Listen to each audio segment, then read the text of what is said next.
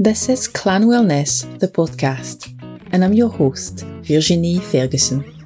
I help driven employees, professionals, and entrepreneurs dramatically reduce stress and anxiety so that they can unlock emotional and mental resilience to be their best selves at home and supercharge their career and business. This podcast has evolved over time, and I now aim at sharing thoughts and little snippets of wisdom. I hope you enjoy. Hi, so today I've got Kirsty from Skyrose Coaching joining me on the podcast. So Kirsty, before we just dive into the subjects of emotions and alcohol and how we use alcohol to maybe numb emotions or hide or not face our emotions, could you just quickly introduce yourself and your business? Yes, certainly. Thank you so much for having me on today. Yep, I am Kirsty and I run a coaching business, Skyrose Coaching. I'm a qualified transformational life coach, and I also run a large online community called Sober Buzz. It used to be Sober Buzz Scotland, but it's Sober Buzz worldwide now. And I am sober. I have been sober for almost 5 years, and a large part of my coaching practice is helping support men and women, mostly women, to live a life without alcohol or to reduce their alcohol consumption. And yeah, that's me, and that's what I do in a nutshell. Fabulous. And obviously with me helping people with their stress and anxiety, we've got a little bit of crossover and both on what we do. So I thought it was a really good idea to get you onto the podcast to talk about this. So I'll just leave the floor to you. Thank you. Where do we start? So I have pulled together some information because there's a lot for us to think about and to cover when we think about using alcohol to either mask our emotions or feelings or to deal with stressful situations. There's a really famous saying in the sober community, and there's a huge sober community online, and it is, when you get sober or when you reduce your alcohol consumption, you have to feel all the feelings. Now, that can be wonderful because that can mean that you really experience life's highs and all the joy that life brings. But it also means that you have to experience the lows and the more difficult times without reaching for alcohol. So if we rely on alcohol for happiness and for pleasure, or even for numbing stress, then that can actually cause significant problems down the road because we're not learning how to deal with things as they are right now, and we end up having quite unhealthy coping mechanisms. And many people increased their intake, particularly during lockdown, which was a really, really stressful time for many of us. And people found themselves dependent on to feel less stressed. But the things that are causing you the stresses are still there the next again day. But only this time, increased alcohol intake can take to start to ruminating on your negative thoughts, the sort of dread thoughts that can heighten our emotional state. And we often call them the fear, the next again day feelings that we have when we've been drinking, or anxiety. And there's physical impacts that happen too if we start to drink too much or drink more often. And that can be poor sleep, for example. And yeah, we might fall asleep faster if we've been drinking, but our sleep's disturbed and we're not getting that restorative stage of sleep, the REM stage. And when we don't get that REM stage, what happens is we can wake up even more stressed the following day. And there's a huge impact on our stress hormones if we are consuming too much alcohol or consuming alcohol too regularly. And alcohol consumption can cause an increase in the stress hormone cortisol. And that's our fight or flight hormone. And it's like adrenaline. So what happens if we're drinking too much? We end up staying on high alert. And in addition, this cortisol also releases glucose from our liver, and that's also produced in times of stress. So we can end up feeling more stress with the more that we drink. And this can carry on the day after, or even a couple of days. You might hear people say, oh, my hangover, I felt so unwell for 2 or 3 days. And that word, a hangover, it covers so much. It covers the anxiety, the stress, the poor eating, the grumpy moods, the feeling short in our temper. And this is all caused by this excess drinking, or this drinking more often. And then it changes the levels of serotonin and other neurotransmitters in our brain. And this can worsen feelings of anxiety. In fact, you may feel more anxious after the alcohol wears off, like I said, and it can last for a couple of days. And people often say to me, how can I feel so bad when I only go out for a couple of drinks? I only meant to have a couple of drinks. I was feeling stressed. I wanted to have a couple. But what happens is alcohol acts as a sedative to the central nervous system. So what that means is after the first one, we're thinking, oh, this feels good. This feels really good. So we have another one. This feels really, really good. Then we have a third and a fourth, trying to chase that initial feeling of the first. But by then, we're starting to become intoxicated and we're starting to become drunk. And those little releases of dopamine, which brings up that euphoria, we're chasing that feeling. And before we know it, we've drunk too much. So it's a real vicious cycle that can happen. So one drink might be okay, but unfortunately, our brain is telling us, oh, let's have some more. That felt good. That felt good. And the more we have, the worse we feel.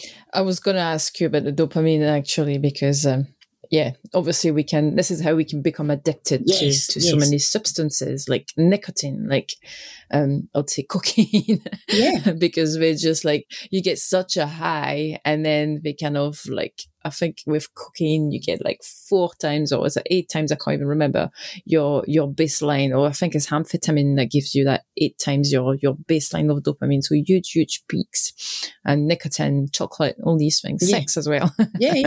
And obviously alcohol. So this obviously getting those peak of dopamines, but obviously the problem we have with those peaks of dopamine is they go really high very quickly, but they also crash quicker, very quickly, and they take us lower to our usual baseline, and this is where we feel worse for wear afterwards. Right. And then we get that chasing feeling, like you say, the dopamine is that motivation, is that seeking hormone, neurotransmitter that gets us to seek more of what gave us that dopamine hit. That's it. And when we release that dopamine from the nucleus accumbens region of our brain, and it produces that euphoria, and the neurotransmitters reinforce the behavior of drinking. So we think, oh, this is a good idea.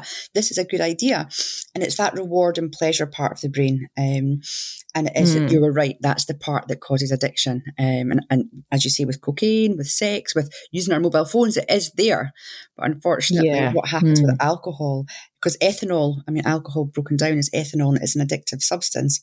What happens is we just want more and more. And unfortunately, we can become immune to how much we're drinking. So at first, it might only be a couple of drinks that we get that feeling, but we keep going and we keep going. So in the beginning of lockdown, people were thinking, oh, this is okay, I'm only having a couple of drinks. But 3 or 4 months in, they were drinking so much more, continually chasing that dopamine hit that we're looking for, as you rightly said, that the alcohol produces.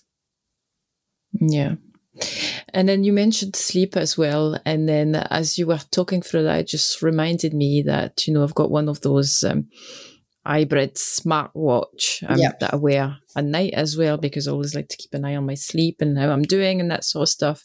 And I mean, we spoken about this when we had a little chat before when planning this podcast. But as I was telling you, I'm not a big drinker. It's not in my culture. Coming from France, it's not something that we had to do, or I never felt the pressure to drink, to be in the in crowd or anything like that. So it's not something that I naturally do. And also, I think my body cannot handle drinking. I'll have to pretty much stop at a couple of drinks. Otherwise, I feel sick. I will actually throw up before I feel drunk. So it's not fun for me anyway.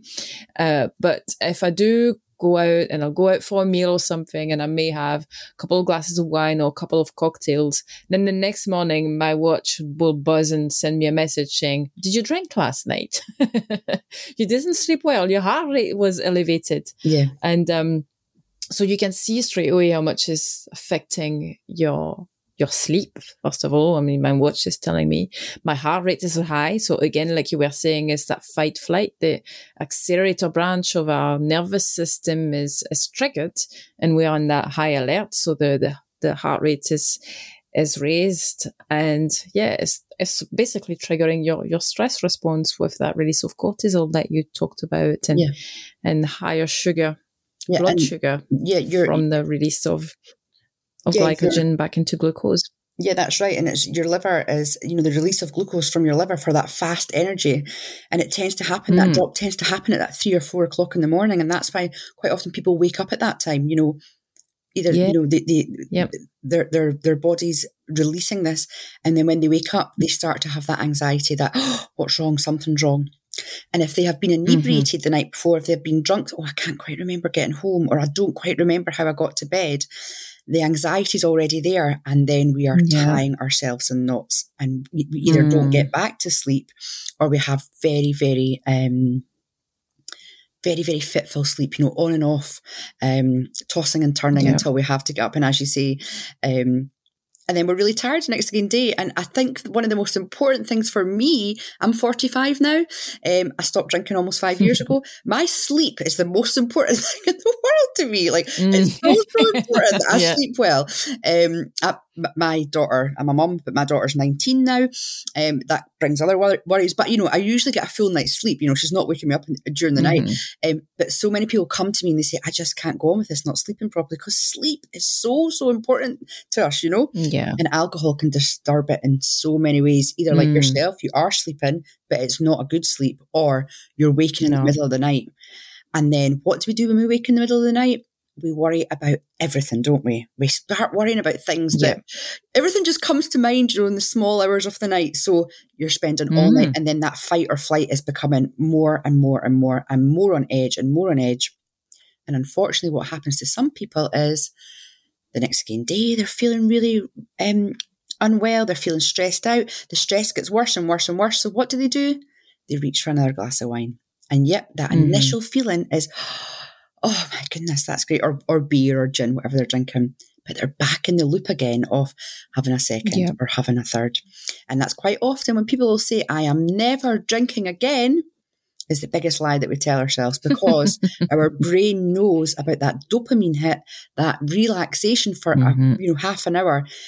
And we chase that, and we're almost forgetting that awful state that we've been in before. So it is a real vicious cycle. But going back to the sleep thing, sleep is so, so, so important. I think as we get older, we start to realize just how important that is.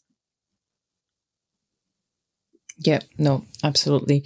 And sleep is what renews us, it replenishes us. We are just rebuilding that capacity, that inner battery, that inner energy that we have available to us, that enables us to deal with challenges, whether they are physical, they're mental, emotional, or even spiritual. And if we don't have that battery topped up, then how we're going to deal with stuff that are going to come our way, in the work life, in our everyday life, can we cannot cope with it physically. We cannot cope with it mentally or emotionally. So it's so, so important to protect that capacity, that inner battery in your sleep. Yeah. And before we started recording today, we very briefly touched on the fact that I've been, I'm going through the perimenopause, and my sleep has been affected with that.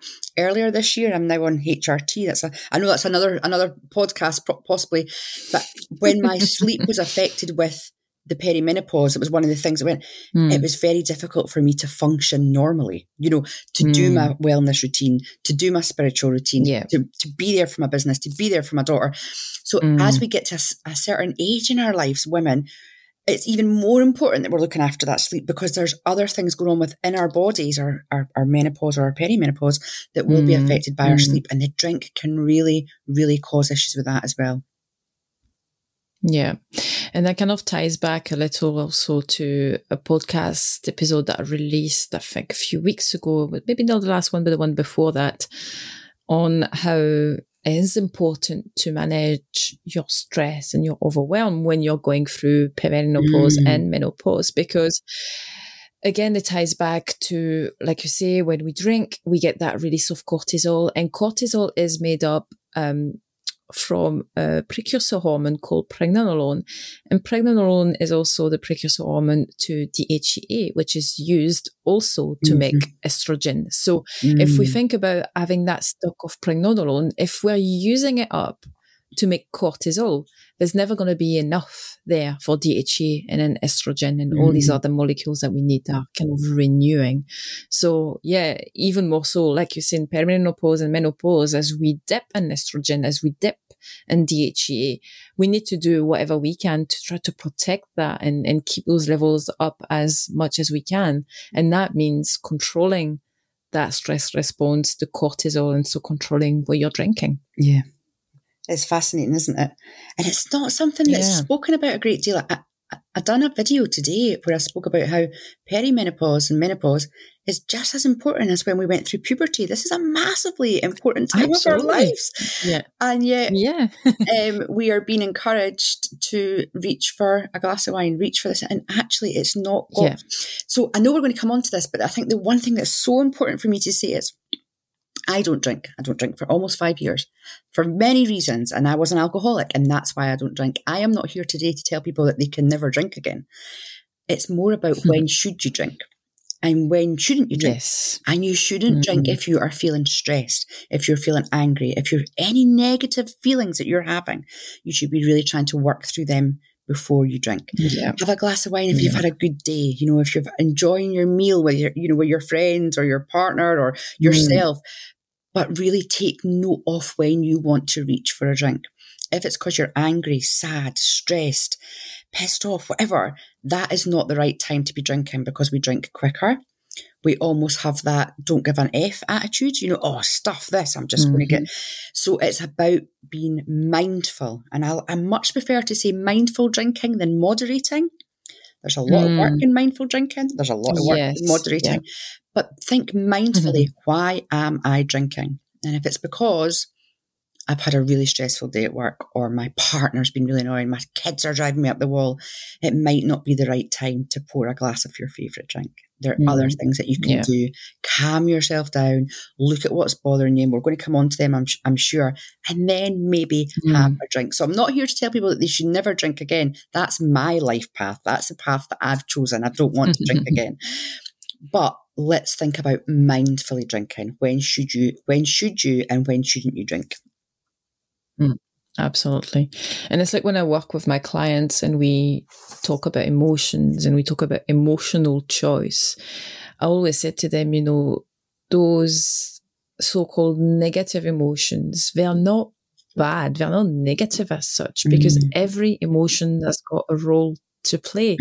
Every emotion is there to bring us back into balance. Emotions are just, it's energy in motion, but it's felt in the body. We feel them in the body, and we feel them in the body for a reason. It's because they're part of our defense mechanism. You know, anger, for example, is usually about protecting your boundaries.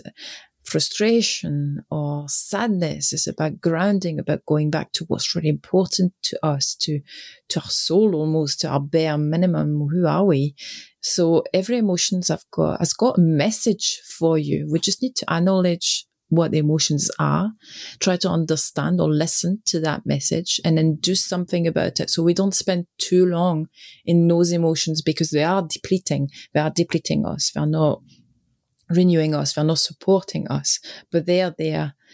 They serve us in some way. So we've got to understand what that is. We've got to acknowledge, we've got to face them, we've got to understand, take the message on board, and then move away from them and transform that energy into something else, and not just numb it or just forget about it. Just put a glass of wine down you and forget. And I absolutely agree with what you're saying there. And we can then use those tools to help us move forward for when these other uncomfortable emotions come up. because life happens, as we know. Life brings us joy and life brings us sadness. But if we can start to work through these emotions, the more difficult ones, we then have the tools for when something similar comes up again. And people, my clients will say that to me. They'll say, my goodness, working through that thing that I did 4 weeks ago with you actually allowed me to work through something else that came up that felt more difficult. I didn't reach for a glass of wine. I remember the tools that you gave me. And actually, it was far easier because I had done something similar before. Whereas when we're masking these emotions that we're calling difficult or uncomfortable, we don't give ourselves, because we are capable as well. Like, it's so important to say we do have the tools, they are there, and people are capable of working through them. But unfortunately, and you touched on this at the beginning again, you and I are from very different cultures. I'm Scottish, as you can hear. I was born and bred here, but I lived in Europe for quite a few years when I was younger. And our relationship to alcohol in Scotland is crazy. If you're stressed, have a drink. If you're happy, have a drink. If you're angry, it's always reach for a drink. So we've not been taught these tools. So I think it's really important that people know, if they're sitting thinking, oh gosh, that's me, I always reach for a drink. You've not been taught any other way. We've been brought up in a society that says, have a drink, go to the pub, pour a glass of wine. But we can learn these tools. We can learn them and we can pass them on to our friends, our children. So all is not lost.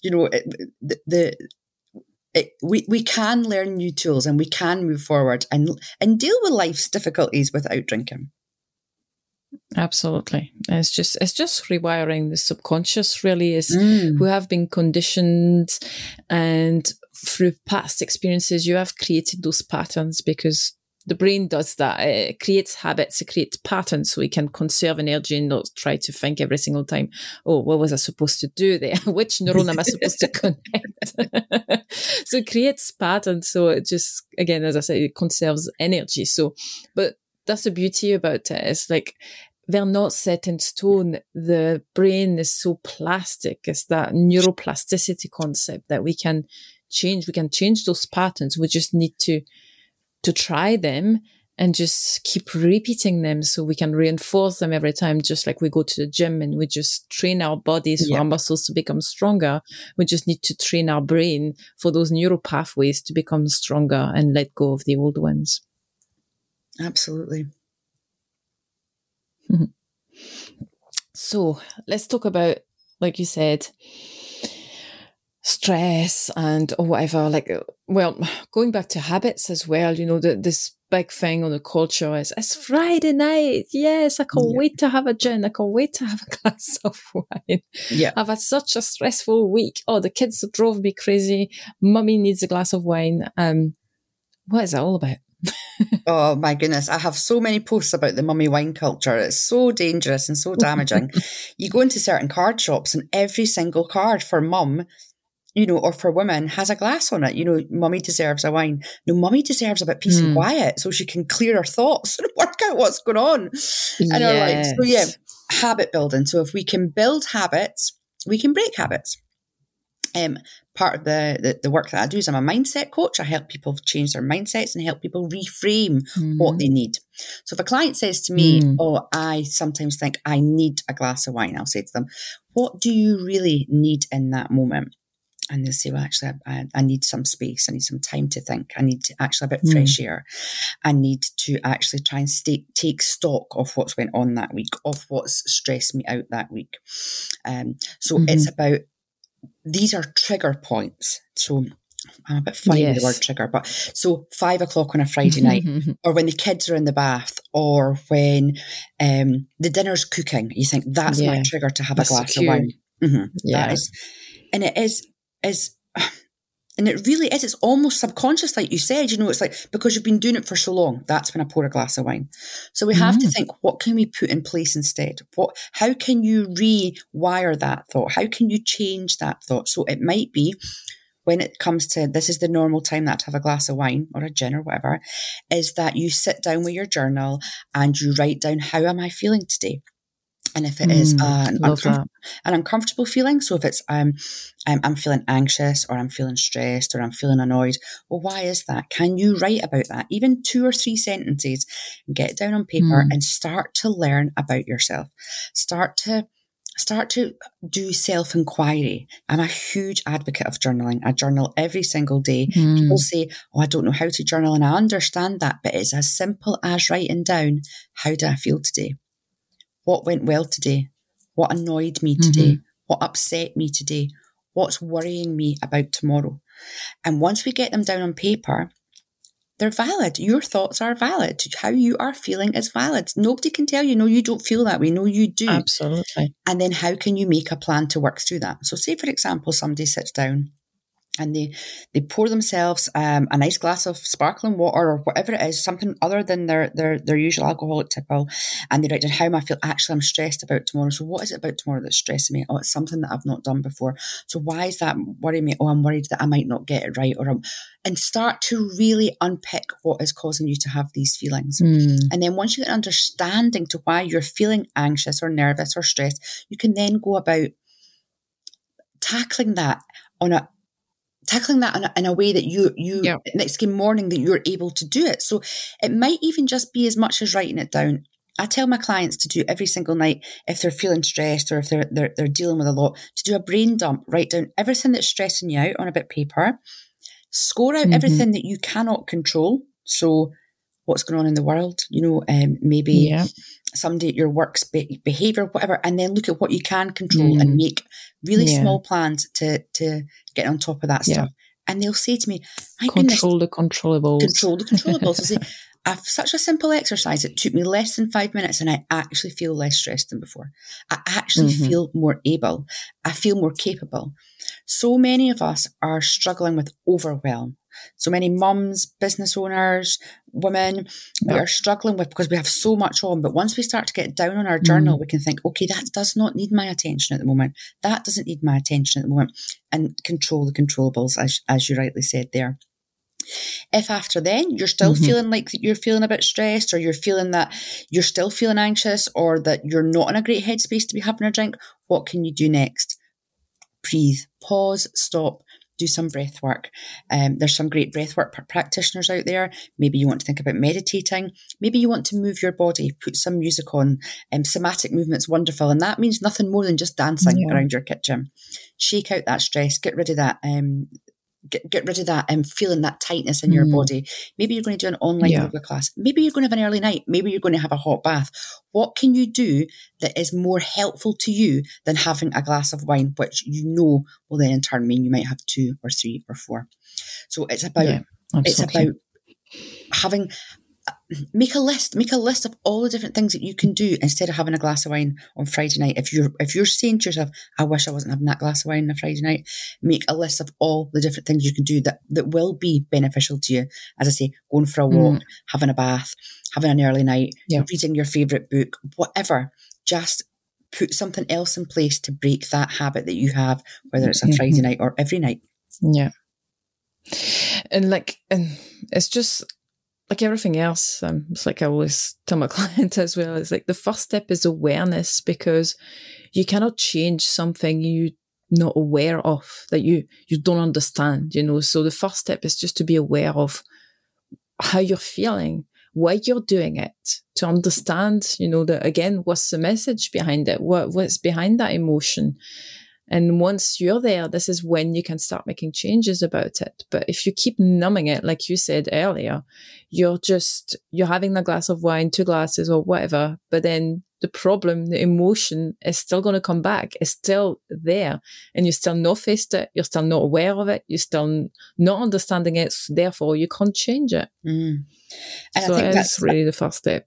And the awareness piece. So when people contact me and say, because it's a massive step to contact somebody and say, listen, I think I've got a bit of an issue. Absolutely, I know, drinking. Especially in our field, it's like almost admitting that you're weak or there's something wrong with you. Which, by the way, there's nothing wrong with you. There's nothing wrong, no. And I always say to anybody who reaches out to me, my goodness, what an incredibly brave, step and what self-awareness you have. Because if you know, I wish I could do something about my drinking. I wish I could moderate or mindfully drink. I wish I could take a period of time away from it. To reach out to somebody that you only know from online, I always think, my God, you're a badass. Well done you, because that takes courage and strength, you know, and because you're already recognizing that there is an issue that you want to work through, you're absolutely right. That's the first step. It's noticing it and thinking, okay, I'm going to make some changes. So people would go to a coach, a fitness coach, to get leaner, to get stronger, to work, to work on other areas of their physical health. People go to mindset coaches to work. There's no difference than coming to speak to somebody who deals with people who want to change their relationship with alcohol. You know, it's nothing to be ashamed of. Yeah. There's no shame there. No. We've just been conditioned into thinking that it's normal to drink this way. It's normal to keep drinking. As we did in our 20s or our 30s. But look, our life's changed massively and we're still drinking in the same way. So no shame whatsoever. And actually, if you're aware there needs to be a change, that's one of the biggest steps ever. Yeah, no, absolutely. And what you said there just reminded me as well, like there's almost, here, it's almost like there's something wrong with you, actually, if you don't want to drink or if you're not drinking. Yeah. And I still hear that now. Why? And I was 41 when I stopped drinking, and I love to party. I still go out a lot, really into dancing. I love music. And people were saying to me at 41, oh my God, are you pregnant? And I'm like, my God, no. Like, you know, you have to have this reason to not drink. Or people will say, oh my God, what happened? What happened to you?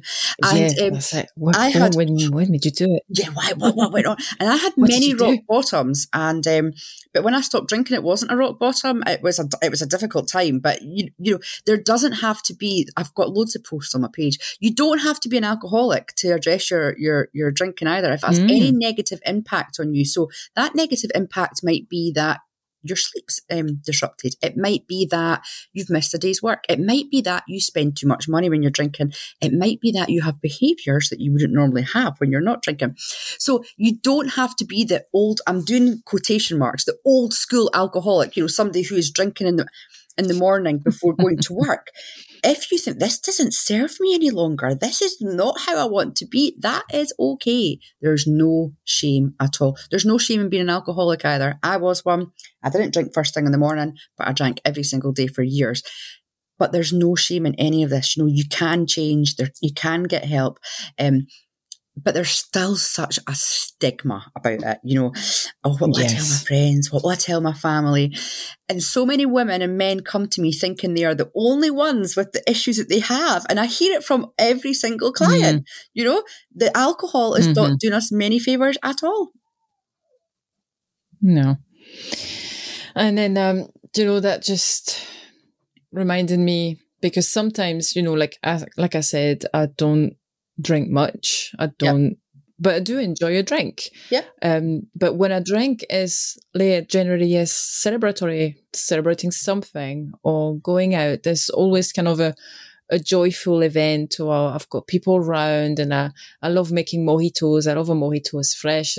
I love the taste of it. So I'll just make some cocktails, but it's never a huge amount. So sometimes I'm thinking, why am I bothering doing it at all? Actually, I could just give it up altogether. But almost what's stopping me is having to answer people. If I say, actually, I don't drink anymore, I'll be like, but why? You know? And I'm like, I don't really have a major reason to say I'm going to stop drinking, because my drinking is very limited and it's not an issue for me. So I think I'll just stay that way. Probably it's fine. But sometimes I'm wondering, why do I do it at all? Because every drink, every drop of alcohol that enters my body, I know is no good for me. So if I really wanted to go down the route of I'm going all super healthy, I could give it up altogether, and it won't be hard for me to do that at all. But every time I'm thinking, but this thing is coming up, and people are going to ask me why I'm not drinking, and I can't be bothered with that. So how many other people out there are stopping themselves just because of that reason? Yep. And that reason alone is the reason people drink when they don't want to. So I work with clients one of the first things that we talk through is why do you want to address your drinking? So that's your whys, okay? So, and then we'll say, okay, so now you know your whys, who gets to know what? Because not everybody gets to know your full story. You know, what I tell my best friend is different from what I tell some stranger I meet at a party about why I don't drink. Quite often when I meet a stranger, I'll say, oh, it doesn't serve me anymore. That just doesn't serve me. It doesn't interest me. What I'll tell my best friend is she knows the truth why I don't drink. You know, there's many sides to the reasons to why I don't drink.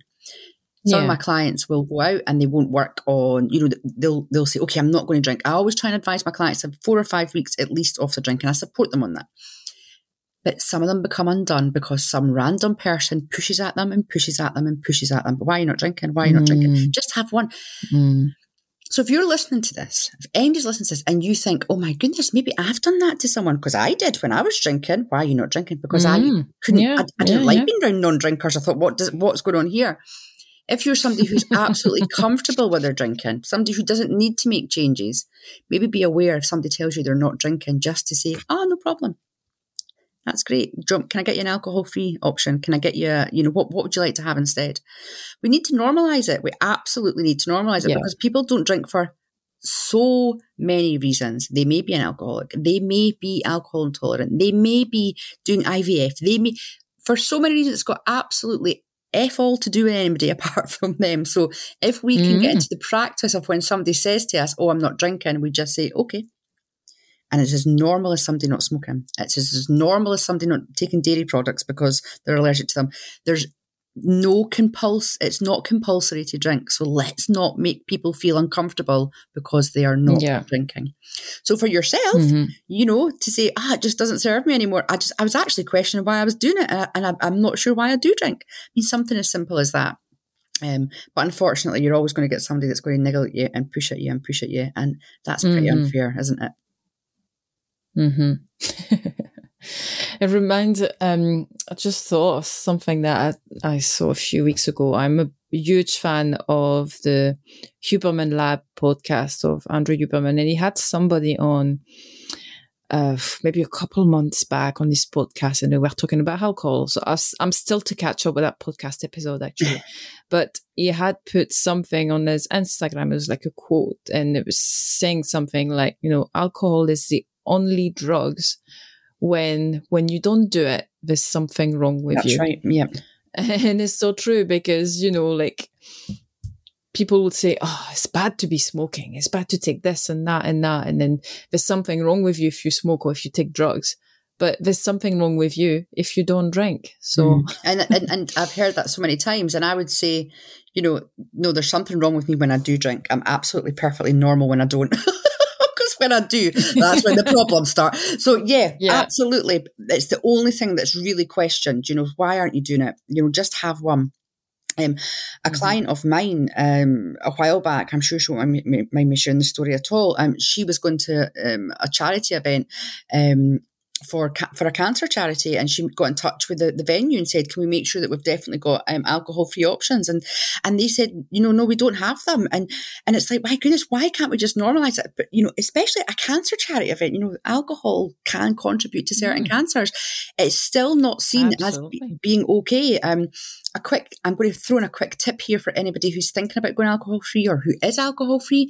If you've got an event, a night out, and I still do this on occasion, and you're going to a new venue that you've never been to before, call ahead and ask what their alcohol-free options are. Because quite often it can be quite daunting having to ask and being told there's none, or being told there's something that you've never heard of before. And you can go and search it out if you call them up beforehand, decide if that's what you want to drink, or you can just order a soda water or sparkling water. But such a great tip. Yeah. Be prepared. And quite often, if I've gone to a restaurant with my friends, some of my friends don't drink, a lot of my friends still drink, I phone ahead and ask if I can take a bottle of Prosecco or a bottle of alcohol-free something, because I still want to have a grown-up drink. I still want to say cheers with everybody else. I still want to be part of that. And quite often when you explain that you don't drink and you'd like to bring your own wine or own fizz, the restaurants are grand. They're absolutely fine. So you don't have to be left out. And the more people like me that are doing that, the easier it becomes for other people who still want to socialise, but socialise alcohol-free. Yeah, love this. Great ideas, great tips there, Kirsty. Love it. Okay, cool. So, where can people find out more about you? Where can they find you online? And also, I believe you have something you would like to share. Yes. So I'm really, really not very good with social media. The only one that I'm there on is Instagram. I'm not good at anything else. I don't have a Facebook anymore. So I'm on Instagram, and it's Sky, S-K-Y, Rose, R-O-S-E coaching. And Sky is my daughter and Rose is my niece. So that's why my business is called, they're my big whys, the reasons that I got sober all those years ago. And I would love to see you there. And Sober Buzz Scotland, which is my online sober community. But I do post more on my business page, but Sky Rose coaching page, and there's so much free content there about going alcohol free or going mindfully drinking, and you'll see that in my highlights. Yeah, your account is great. I have a 30-day workbook that people can work through, and it is not focused on not drinking.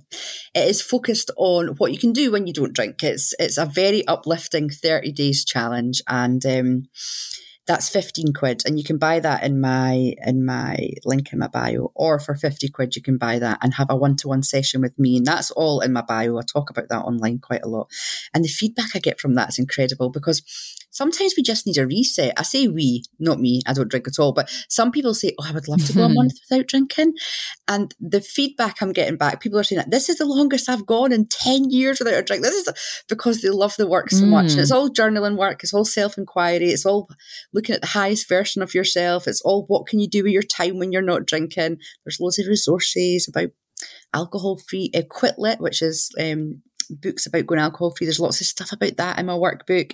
I loved making it, actually. So I just want to give people the opportunity to have a break from it, to see what they can actually achieve, or to see how they feel. And particularly when, like I said at the very beginning, people who are going through the perimenopause or are in the menopause, alcohol really, really messes up with that time in your life. So if you need to have a break to see actually what's going on, what are my thoughts all about at the moment, what can I do with my time, this exciting time in my life, the workbook's great for that. And some of my ex-clients who are now sober, or who have went a period of sobriety, they're using it as well, just to do a reset, to remind themselves why they do it. And also, I'm a transformational life coach. It's about transforming the life that you've got to the one that you want. So it's a real positive feel good. It's not focusing on the lack of anything. It's actually really focused on bringing more into your life. And my DMs are always open, as they say, and it's very confidential. I totally understand that it's a very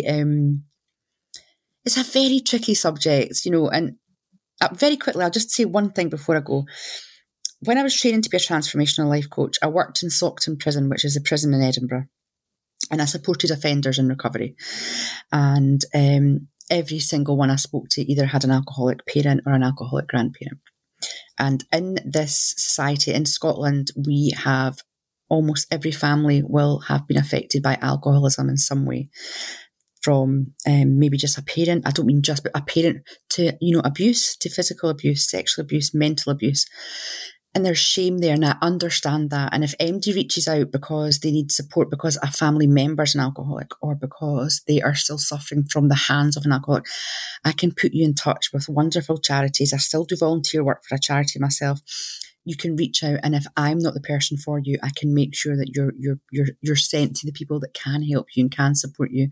Because I know we've had a laugh on this call, but Scotland has a real issue with historical alcohol issues, and please know that if you did reach out, I'd be able to make sure that you got the support that you needed. And Scotland is changing. There are so many people now that are deciding that maybe excess drinking is not for them, and they want their children to see something different, and that's beautiful for me to see. Absolutely beautiful, because I never ever thought I could be sober, and now I'm really leading this at the forefront of this, making sure that Scotland, or the people of Scotland and beyond, know that we don't have to drink every weekend. Excellent. Thank you very much for sharing that, Kirsty. Thank you. So thank you for coming on. This was a great discussion. I loved it. So did I. It's been so good. And I hope we can do part 2 about the perimenopause and the menopause, because I am fascinated by it. Like, I am loving going into this part of my life. So I would love to do that. And alcohol can play a really derogatory part in that part of life. So let's do that at some point. Thank you so much. Absolutely. Let's pencil that one in for sure. And I'm sure the listeners will just be delighted to hear this and can't wait either. Thank you so much. Thanks, Kirsty.